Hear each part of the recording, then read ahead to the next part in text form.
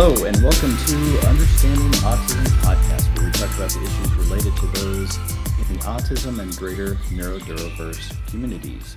I'm your co-host, Brett Thayer. And I am Nicole Kabilis. In today's episode, we're going to talk about understanding what autism is. We're also going to talk about what autism is not, as in what kind of stereotypes and stigmas there are about autism. Lastly, we'll talk about recognizing autism in children versus adults. So, Brett, what is autism? All right, so this comes from three different groups or definitions. One is from the CDC, the Center for Disease Control. Another source is Autism Speak. And lastly is WebMD, which as a parent, this is what I went to when I was trying to figure out what was going on with my son for sure. All right, for the CDC, defines autism as a developmental disability caused by differences in the brain. People with autism spectrum disorder, or ASD, often have problems with social communication and interaction, and restrictive or repetitive behaviors or interests. People with ASD may also have different ways of learning, moving, or paying attention. And this is interesting that from a 2018 study, they determined that autism impacts 1 in 44 children. Autism Speaks, they define it as a broad range of conditions characterized by challenges with social skills, repetitive behaviors, speech, and nonverbal communication, most influenced by a combination of genetic and environmental factors. Ways in which people with autism learn, think, and problem solve can range from highly skilled to severely challenged. Some people with ASD may require significant support in their daily lives, while others may need less support and in some cases can live entirely independently. And lastly, with WebMD, and I saw this in my son, all of these categories. The categories are communication challenges, social preferences, and behavioral markers. So the communication challenges are identified as delayed speech and language skills, repeating some phrases, not responding appropriately or at all to verbal or nonverbal social cues, and trouble expressing needs or emotions. Social preferences, preferring to be alone instead of interacting with others. Avoiding eye contact, not understanding emotional cues from themselves or others. And behavioral markers such as stimming, pacing, fixations on certain activities or objects, and extreme sensory sensitivities. Eating habits, for sure, I saw that. Impulsiveness, aggressive behavior towards themselves and others, and short attention spans. Oh, thanks for sharing that. So the Autism Self-Advocacy Network definitely takes a different approach that isn't so focused on the medical view of autism. On their website, they say autism is a developmental disability that affects how we experience the world around us. Autistic people are an important part of the world. Autism is a normal part of life and makes us who we are. It has always existed, whether we're diagnosed or not. Anyone can be autistic regardless of race, gender, or age. There is no one way to be autistic. Some autistic people can speak, and some autistic people need to communicate in other ways. Some autistic people also have intellectual disabilities, and some autistic people don't. Some autistic people need a lot of help in their day-to-day lives, and some autistic people only need a little help. All of these people are autistic because there is no right or wrong way to be autistic. All of us experience autism differently, but we all contribute to the world in meaningful ways. I do want to point out that what I really like about this description is that it really captures that autism is a spectrum, but additionally, we continue to be very limited in our understanding of what autism is. When I was diagnosed with autism in 1993, the perspective of what an autism spectrum was is so different than how we define autism as a spectrum today. And 30 years from now, we may see the autism spectrum in an even more nuanced way than we see it today. What I really like about this description is that it doesn't feel limiting or put in a box of what it means to have an autistic experience. I think that's the other important. thing. Yeah, Yeah. I think that's important because, as you just said, there's so many different ways that we have come to understand autism over the years. I know when I was first introduced to autism, As a teaching candidate way back in the 90s, our understanding has jumped light years from then. Yeah, definitely. So the Autism Self-Advocacy Network continues to say that what every autistic person has in common is that we think differently, we process our senses differently, we move differently, we communicate differently, we socialize differently, and we might need help with daily living. And that, again, is also a spectrum based on a lot of different factors. Now, I think that this is also really important to bring up. If you are listening to our podcast on our website, which is understandingautism.info, you will see an image that I made. It's a black and white drawing, and it has the logos for autism, one of which is the puzzle piece. The other is a symbol for neurodiversity. The other thing that you can see on our website is a tab called Poems. What I like to do to promote our podcast episodes is writing poems that describe each autistic experience. And episodes 2 poems are exactly based on these 6 traits that the Autism Self-Advocacy Network describes with what every autistic person has in common. I'm not going to read this poem on our podcast, but you are more than welcome to read the poem on our website, and I will also be posting readings of these poems on our social media platforms. Very cool. So, Very cool. yeah. So following that up, autism spectrum is a part of this grander label called neurodiversity. But what exactly is neurodiversity? The reason I bring that up is because autism might be a familiar term, neurodiversity might not be. The dictionary defines neurodiversity as the range of differences in individual brain function and behavioral traits, regarded as part of normal variation in the human population, used especially in the context of autism spectrum disorder. And fun fact, the term neurodiversity was coined in 1998 by autistic sociologist Judy Singer.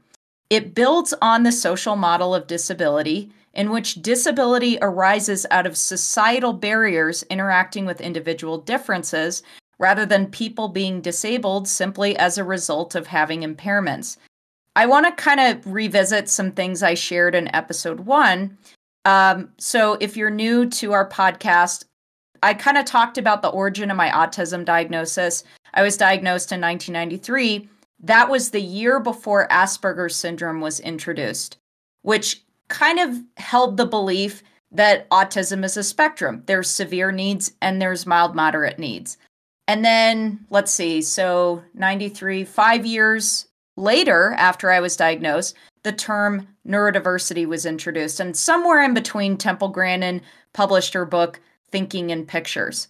And so what I find interesting is sort of the mid-90s was really when a lot of this information and understanding of what autism and neurodiversity is really kind of came into the forefront. So kind of reflecting on everything we just talked about, Brett, how do you think all of these resources we talked about see autism in a common way? Well, the first 3 that I mentioned was a lot of observable behaviors, right? And so autism is being, if you're on the spectrum, or if you have a child that's on the spectrum, you're going to see these typical things, these kind of behavioral markers, communication issues, those kinds of things. So it's kind of an outward looking in as opposed to inward looking out kind of perception of what autism is. Mm-hmm. Are there any biases? Oh, I'm sorry, I didn't mean to interrupt you. No. So the biases then go into it's clinical. It's a clinical kind of bias. It's not like you were reading from an internal. I have autism. This is what I believe this is. So all of the things that I read was it's a clinical kind of thing, and it's A to B to C kind of how do you treat it. But you, Nicole, what did you notice? I think going back to bias, that's the biggest thing I notice is that when there is a credible medical organization or autism support group that's mainly led by neurotypical allies, the definition of autism is very clinical. It really focuses on the medical model of disability. It focuses on the struggles. And I will say, if I look back to when I was diagnosed, there is a lot more of a humanizing description of autism from those resources compared to back then. But even so, those descriptors and immediate identifiers really talk about behaviors and thought processes. And it's very, as you said, very clinical. And comparing that to the Autism Self-Advocacy Network, as well as, thinking about Temple Grandin's body of work, Judy Singer's work, and other prominent autism advocates that are out there, I do feel like when autistics speak for themselves, they really talk a lot about the social model of disability. They talk about a really humanistic approach of what autism is, and really seeing it beyond the label of something that is a problem and needs to be fixed. What I do think that they all have in common is, I think that there is an acknowledgement that people with autism need help. If I look back on what the Autism Self-Advocacy Network says about autism, we do a lot of things differently compared to neurotypical people. And, that difference might be gifted and talented. It might be more of a struggle. It might be more neutral. I think the fact that that term differently shows up really indicates that we view the world differently, and adjusting to a world that isn't built for us requires a bit of support. And the biggest thing that really stands out to me is the bullet point that says we might need help with daily living. And I think that a lot of these resources not only try to create community with that validity of, this is what autism is, but it's also coming to the understanding that people with autism need support. People who are neurotypical in association with an autistic person also need support. So that to me feels like a really resounding theme between all four of the resources we looked at. And the other thing is that as we talk about on this podcast how to navigate certain social interactions that are so common in the workplace, right? It's helpful to have that understanding of, okay, if we know that somebody who's on the spectrum who's actually in the workforce, these are things that we can do to help make communication a lot easier in the business community, which is such a common thing. Mm-hmm. Yeah. A couple of things I also want to share in terms of some biases I'm noticing between the different terms. Again, in having this conversation about bias, it doesn't necessarily mean that one definition is better than the other, more superior. It just means that multiple perspectives can talk about autism in different ways. In my opinion, I think medical definitions of autism get to the point quickly about what autism is and lists identifying characteristics, which can be really helpful for getting a diagnosis, especially if you are a parent of a young child. But autism is so much more than a disorder or a disability, which these websites commonly talk about. So the Autism Self-Advocacy Network talks about autism in a more humanizing way, which can make getting a diagnosis and accepting autism in someone's life a little bit easier. Judy Singer also focuses on cultural obstacles and barriers that impacts a person with autism, rather than taking on a medical bias, which supports the metaphor that autistic people are square pegs trying to be shoved into a round hole. In other words, autistic people being forced into fit into a neurotypical culture. Okay, and then that goes into, again, like we talked about, there are ranges of autism, the spectrum, right? And the spectrum really has been kind of condensed into this idea of mild, moderate to severe, as opposed to having more nuanced approaches with Asperger's that we're going to talk about in a second. But so if we talk about what mild is, then the autistic person has some social emotional challenges and some sensory struggles, but they're not necessarily impacted, or it doesn't impact their adult independence. Moderate, again, you have those same social emotional challenges and other challenges, but there might be with some therapy or other things that can lead to some independence or ongoing assistance. And then we get to the severe end of the spectrum, which was the only thing that they taught us in teaching school, which was the significant special needs resulting in daily caregiving and an inability to live as an independent adult. Hmm. And we want to clarify that we're intentionally using the terms that school caseworkers use for an IEP instead of the terms high functioning and low functioning, which is probably what a lot of parents hear when they think about where on the spectrum a person with autism lands. So, a lot of adult autism advocates, both verbal and nonverbal, really try to sway people from using those labels high functioning and low functioning. Reason being is that a person with nonverbal autism can be very high functioning mentally, but have severe physiological challenges. This has been a case made by a lot of adults with nonverbal autism. There's also a lot of stigma around those terms. And even people with mild autism can feel hurt by reaching the standard of being high functioning. That term has a lot of baggage with being assessed as normal or as neurotypically passable. And that brings us to the movement in the 90s that you were talking about earlier about how to subdefine or subcharacterize different elements of autism. This began with Hans Asperger, who was one of the first neurotypical pioneers to study autism, and it became kind of this hallmark definition from 94 to 2013 in the American Psychiatric Associations and their diagnostic statistical manual, how they could say, okay, this is this particular thing and this is how we're defining it. But from this day on, or from 2013 on, it's really been incorporated into more of a looking at autism as a spectrum disorder and not one particular subset of things that can be defined. Mm-hmm. Autism is also linked to PDD, NOS, which is also called pervasive developmental disorder not otherwise specified.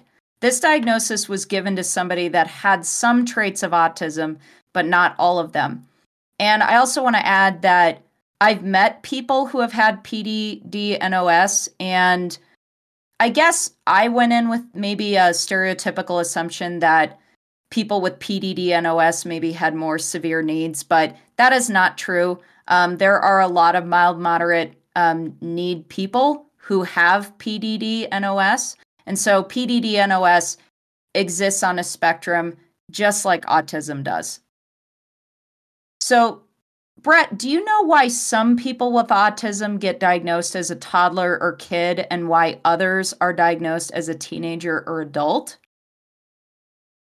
Well, I believe that most of the time, especially from a parent point of view, is those observable behaviors and those milestones, right? So as parents, when we're having that conversation with our pediatrician about our child, we bring up milestones. In the developmental process, your a typical child is going to be speaking by this, potty training by this date, those kinds of things. And what we see is that our child is delayed in one or more of those aspects, and that certainly happened in my experience. So if we think about autism diagnosis in children, typically it can be as early as 18 months, but it could also go through the preschool years to kindergarten, which really manifests those social awkwardness and those miscues, and that was certainly true with my child.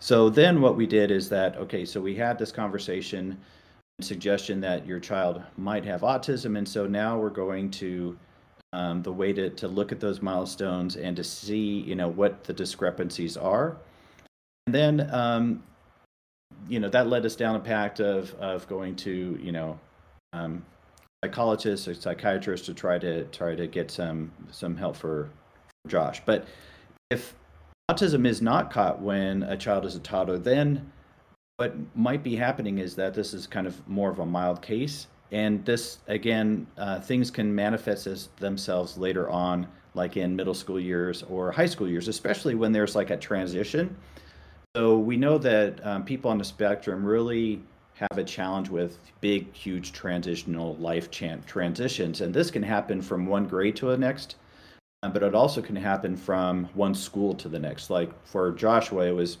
definitely a super challenge from elementary school where he finally had 6 years to figure things out to middle school. That was a huge transition. A lot of adjustments had to happen. And then from middle school to high school, another set of transitions. So these were things that we had to think about along the way for sure.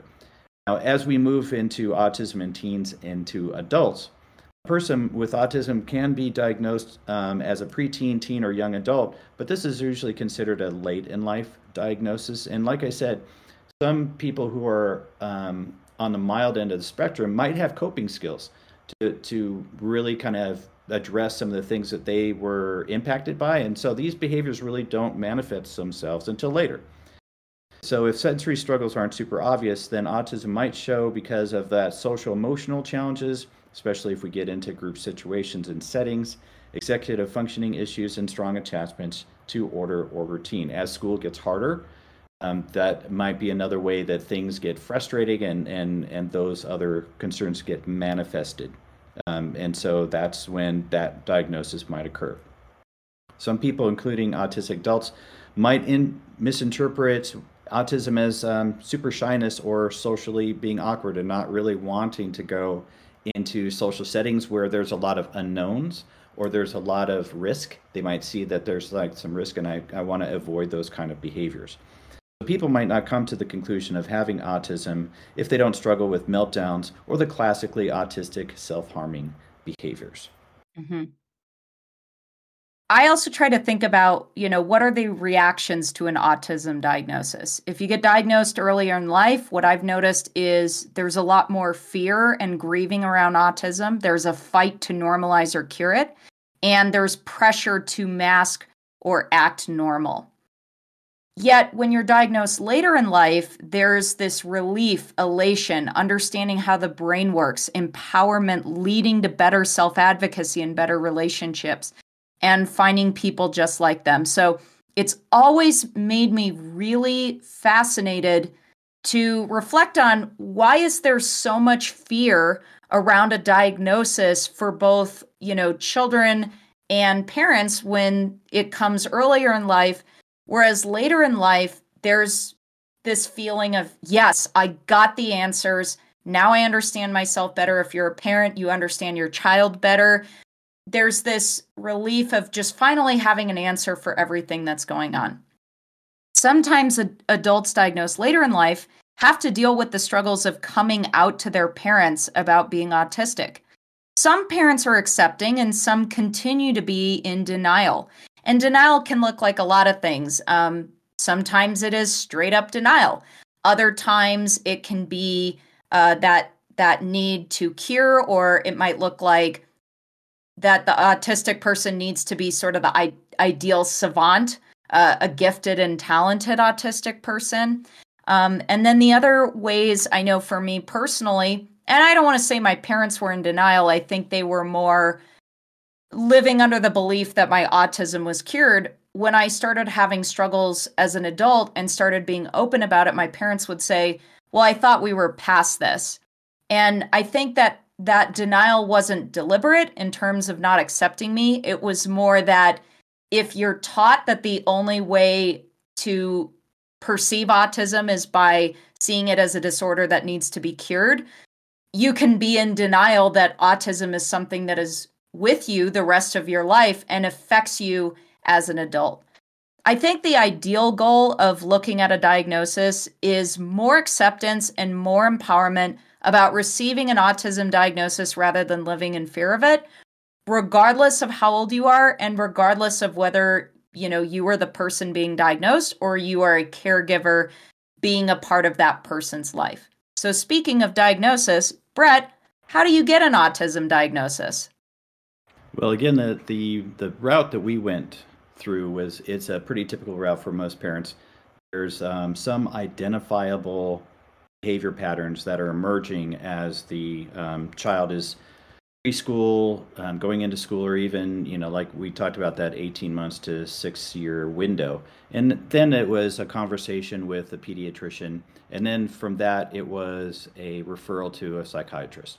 And so that all took place. And for, if I could talk about our own experience real quick, the autism diagnosis, I thought when we first heard it from, actually, it was observed behavior by a preschool teacher. You know, she said your child is having meltdowns, and it's taking a long time for us to calm him down, and some of us have to walk him around this gymnasium by himself, with him, and just to calm him down, and we think he might have autism. That first reaction as a parent was fear of unknown. We just didn't know enough of what autism was to be able to know what it would take for us to help our child. So having that knowledge and getting that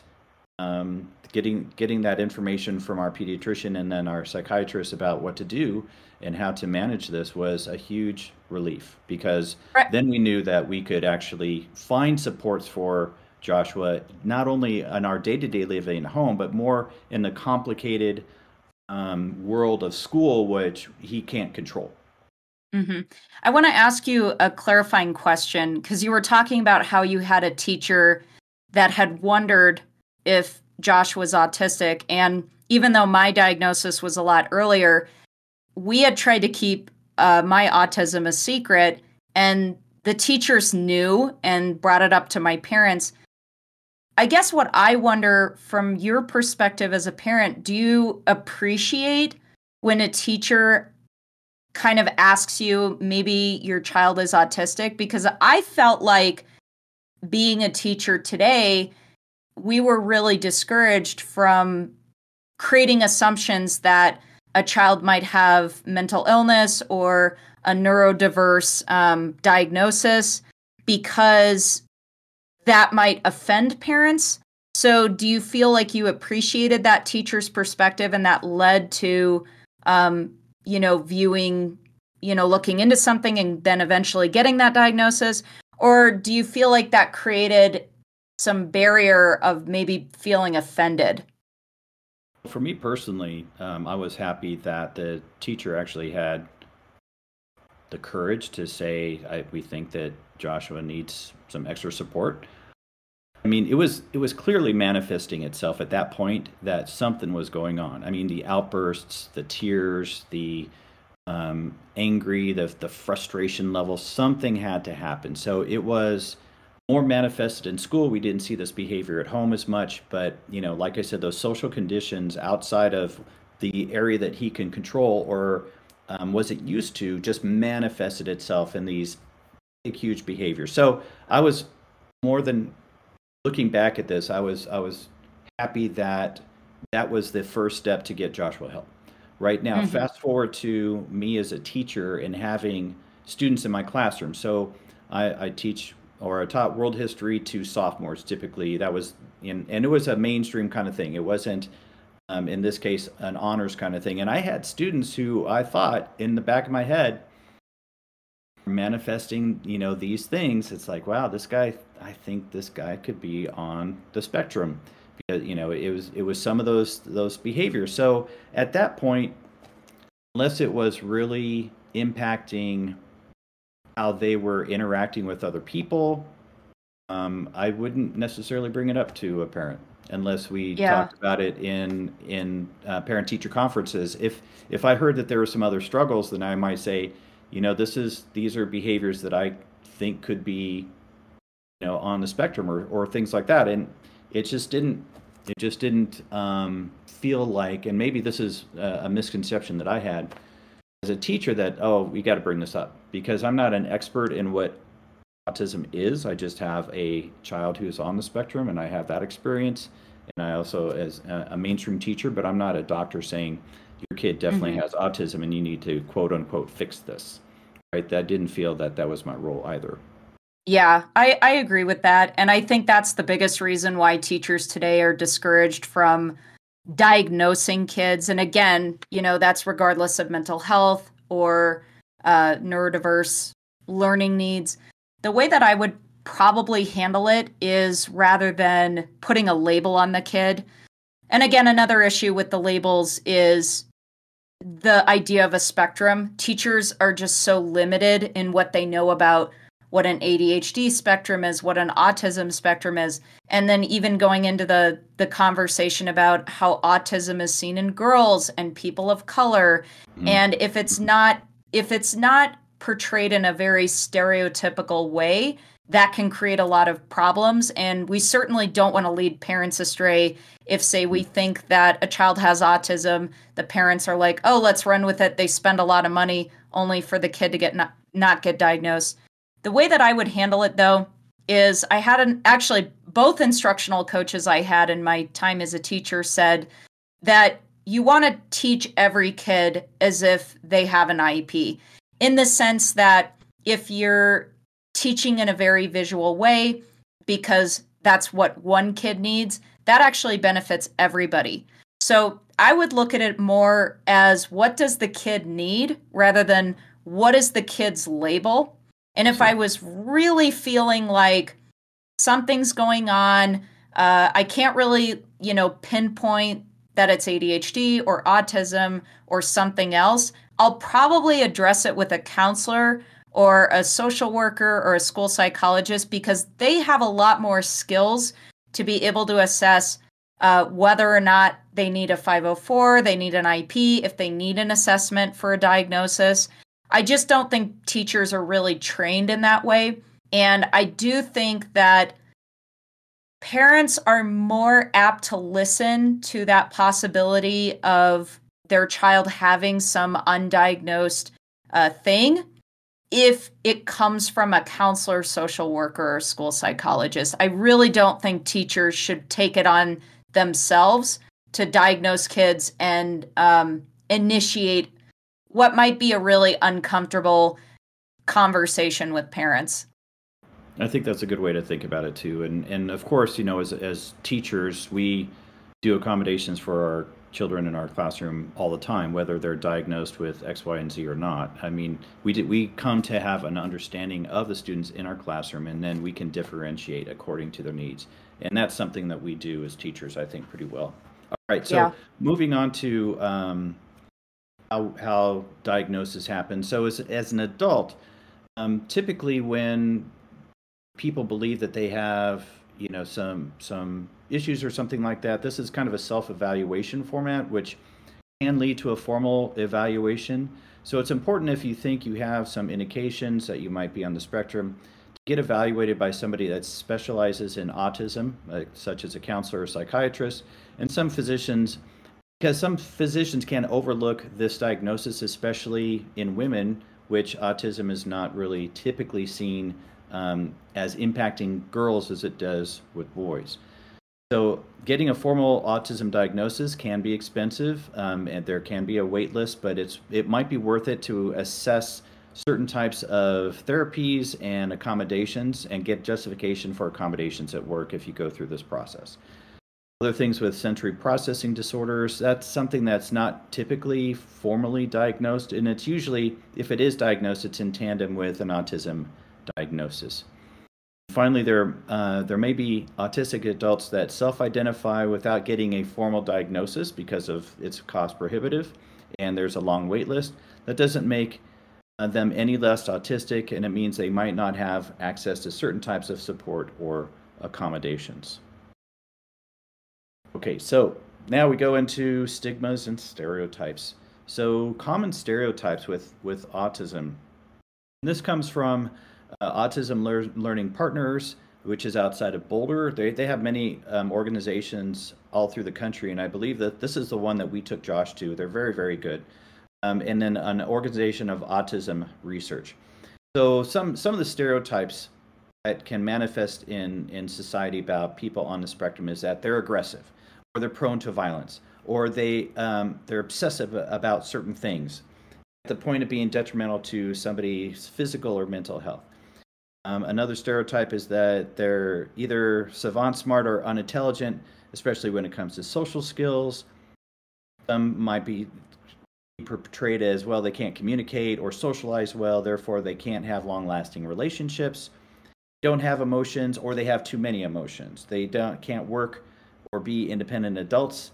They're rude, oblivious, they're not caring towards other people, or they're a burden to themselves or to their families. Mm-hmm. There was another stereotype that's actually not on our script that I thought I'd bring up. I've read a lot of books in the Highly Sensitive Person series by Dr. Elaine Aron, and I've also read a lot of books about being an empath. And a lot of these books, even though they really talk strongly and profoundly about how autistic people feel emotionally, we are highly sensitive people. However, a lot of these books talk about how people with autism can't be highly sensitive because they are emotionally oblivious, they don't understand social cues well, and that's not true. We do understand those things. It's that we get so overwhelmed and overstimulated, and we're also really strong internal processors that it might not externally come off as a touchy-feely, nurturing, delicate, maybe perception of a highly sensitive child. So that's another important one that I want to bring up too. So another thing I'll talk about is that, and this is kind of more my personal experience with autism. I grew up in a culture that favored curing or masking autism. I actually won't say that it's a culture. I think it was more of a generational mindset about autism, basically between the 90s and the 2000s. And I was told by multiple people implicitly and explicitly that there would be collateral social loss if my autism showed. I would never have friends, a romantic partner, or a job. And to me, that is definitely a stereotype and a stigma, and it definitely created a huge amount of shame-based trauma for me. I felt from, as early as maybe before I had any verbal language, like being a toddler, that I had this fear that of not being my true self in order to survive and get my social needs met. And that had a huge ripple effect on my mental health. It turned me into a social perfectionist with a fixation on learning social skills. And I have gained all those things while being openly autistic. And when I say gained all those things, I mean I've had friends, a romantic partner, and a job. In terms of my advocacy work, I am open about who I am because visibility is educational. It supports creating cultural changes that fight ignorance and stigma. It also lets me know which group of people are open and accepting towards who I am. I share all of this because I believe that combating stigmas and stereotypes is about more than proving to people what I can do despite the limitations of my autism. And that's how I lived basically my life up until probably about 2 years ago. It's also about recognizing that my experience with autism is also a human struggle that everyone else experiences. So, as an example, I don't have an issue with reading social cues. I can read many cues very well, and some cues are a struggle, and that is something all humans struggle with. So, to downplay all of the work I have done to learn about social cues by laying a stereotype on me that I will never be able to read social cues well because I'm autistic, that really takes a toll on my mental health. And it actually created a lot of imposter syndrome regarding my social emotional intelligence.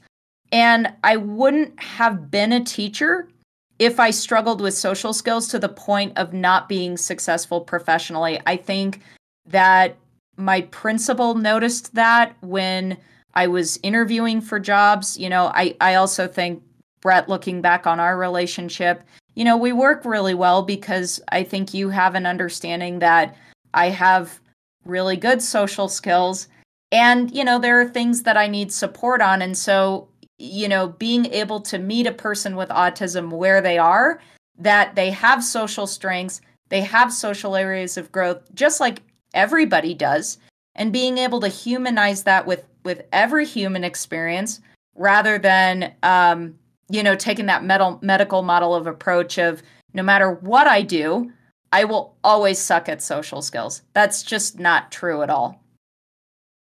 I think that just goes to show how diverse the autistic community is. And so as we talk about autism and we talk about these identifying behaviors, those on the spectrum might have some of these, not all of these. And just like you were saying, Nicole, you have challenges in some areas, but not in others. And so having that understanding, hence our podcast, having an understanding of what that is and the diversity within this community is super, super important. That kind of gets me to my own son interpretation of his autism. First, he knew, obviously he knew that he was different from other kids, but for a long time he didn't really embrace the autism label or that identifier. He just knew that he had struggles, and so we kind of met him at that where he was. And so, if he wanted to be left alone, that was fine. If he needed some help, with reading social cues, we tried to be patient and try to talk about, well, if your brother and you are fighting and he's has this face, this is what this means. He's saying that he's not receptive to what you're doing, and we actually at one point we kind of practiced making faces in the mirror and to try to get to, okay, if this is a face that somebody's making, what do you think this means? And so there's a lot of things that we try to get to him to be able to understand himself. And so I thought that was super important, and we kind of have to meet our autistic children where they are. Mm-hmm. All right. So as we close, just want to talk about what autism is, and we felt we accomplished that using the different autism labels, diagnosis early versus late in life, and what autism is and what it's not. And we finally talked about stigmas and stereotypes. Next week's episode, we're going to talk about deep dive in autistic traits. And the first episode that we're going to talk about will be explaining why people with autism avoid eye contact. You can follow Understanding Autism on Instagram, Twitter, and Facebook to receive updates on our upcoming podcast episodes. I talked about this earlier in the podcast. I make artwork and poetry to promote each episode. I would love for you to like, comment, and share all of those wonderful creative projects as well.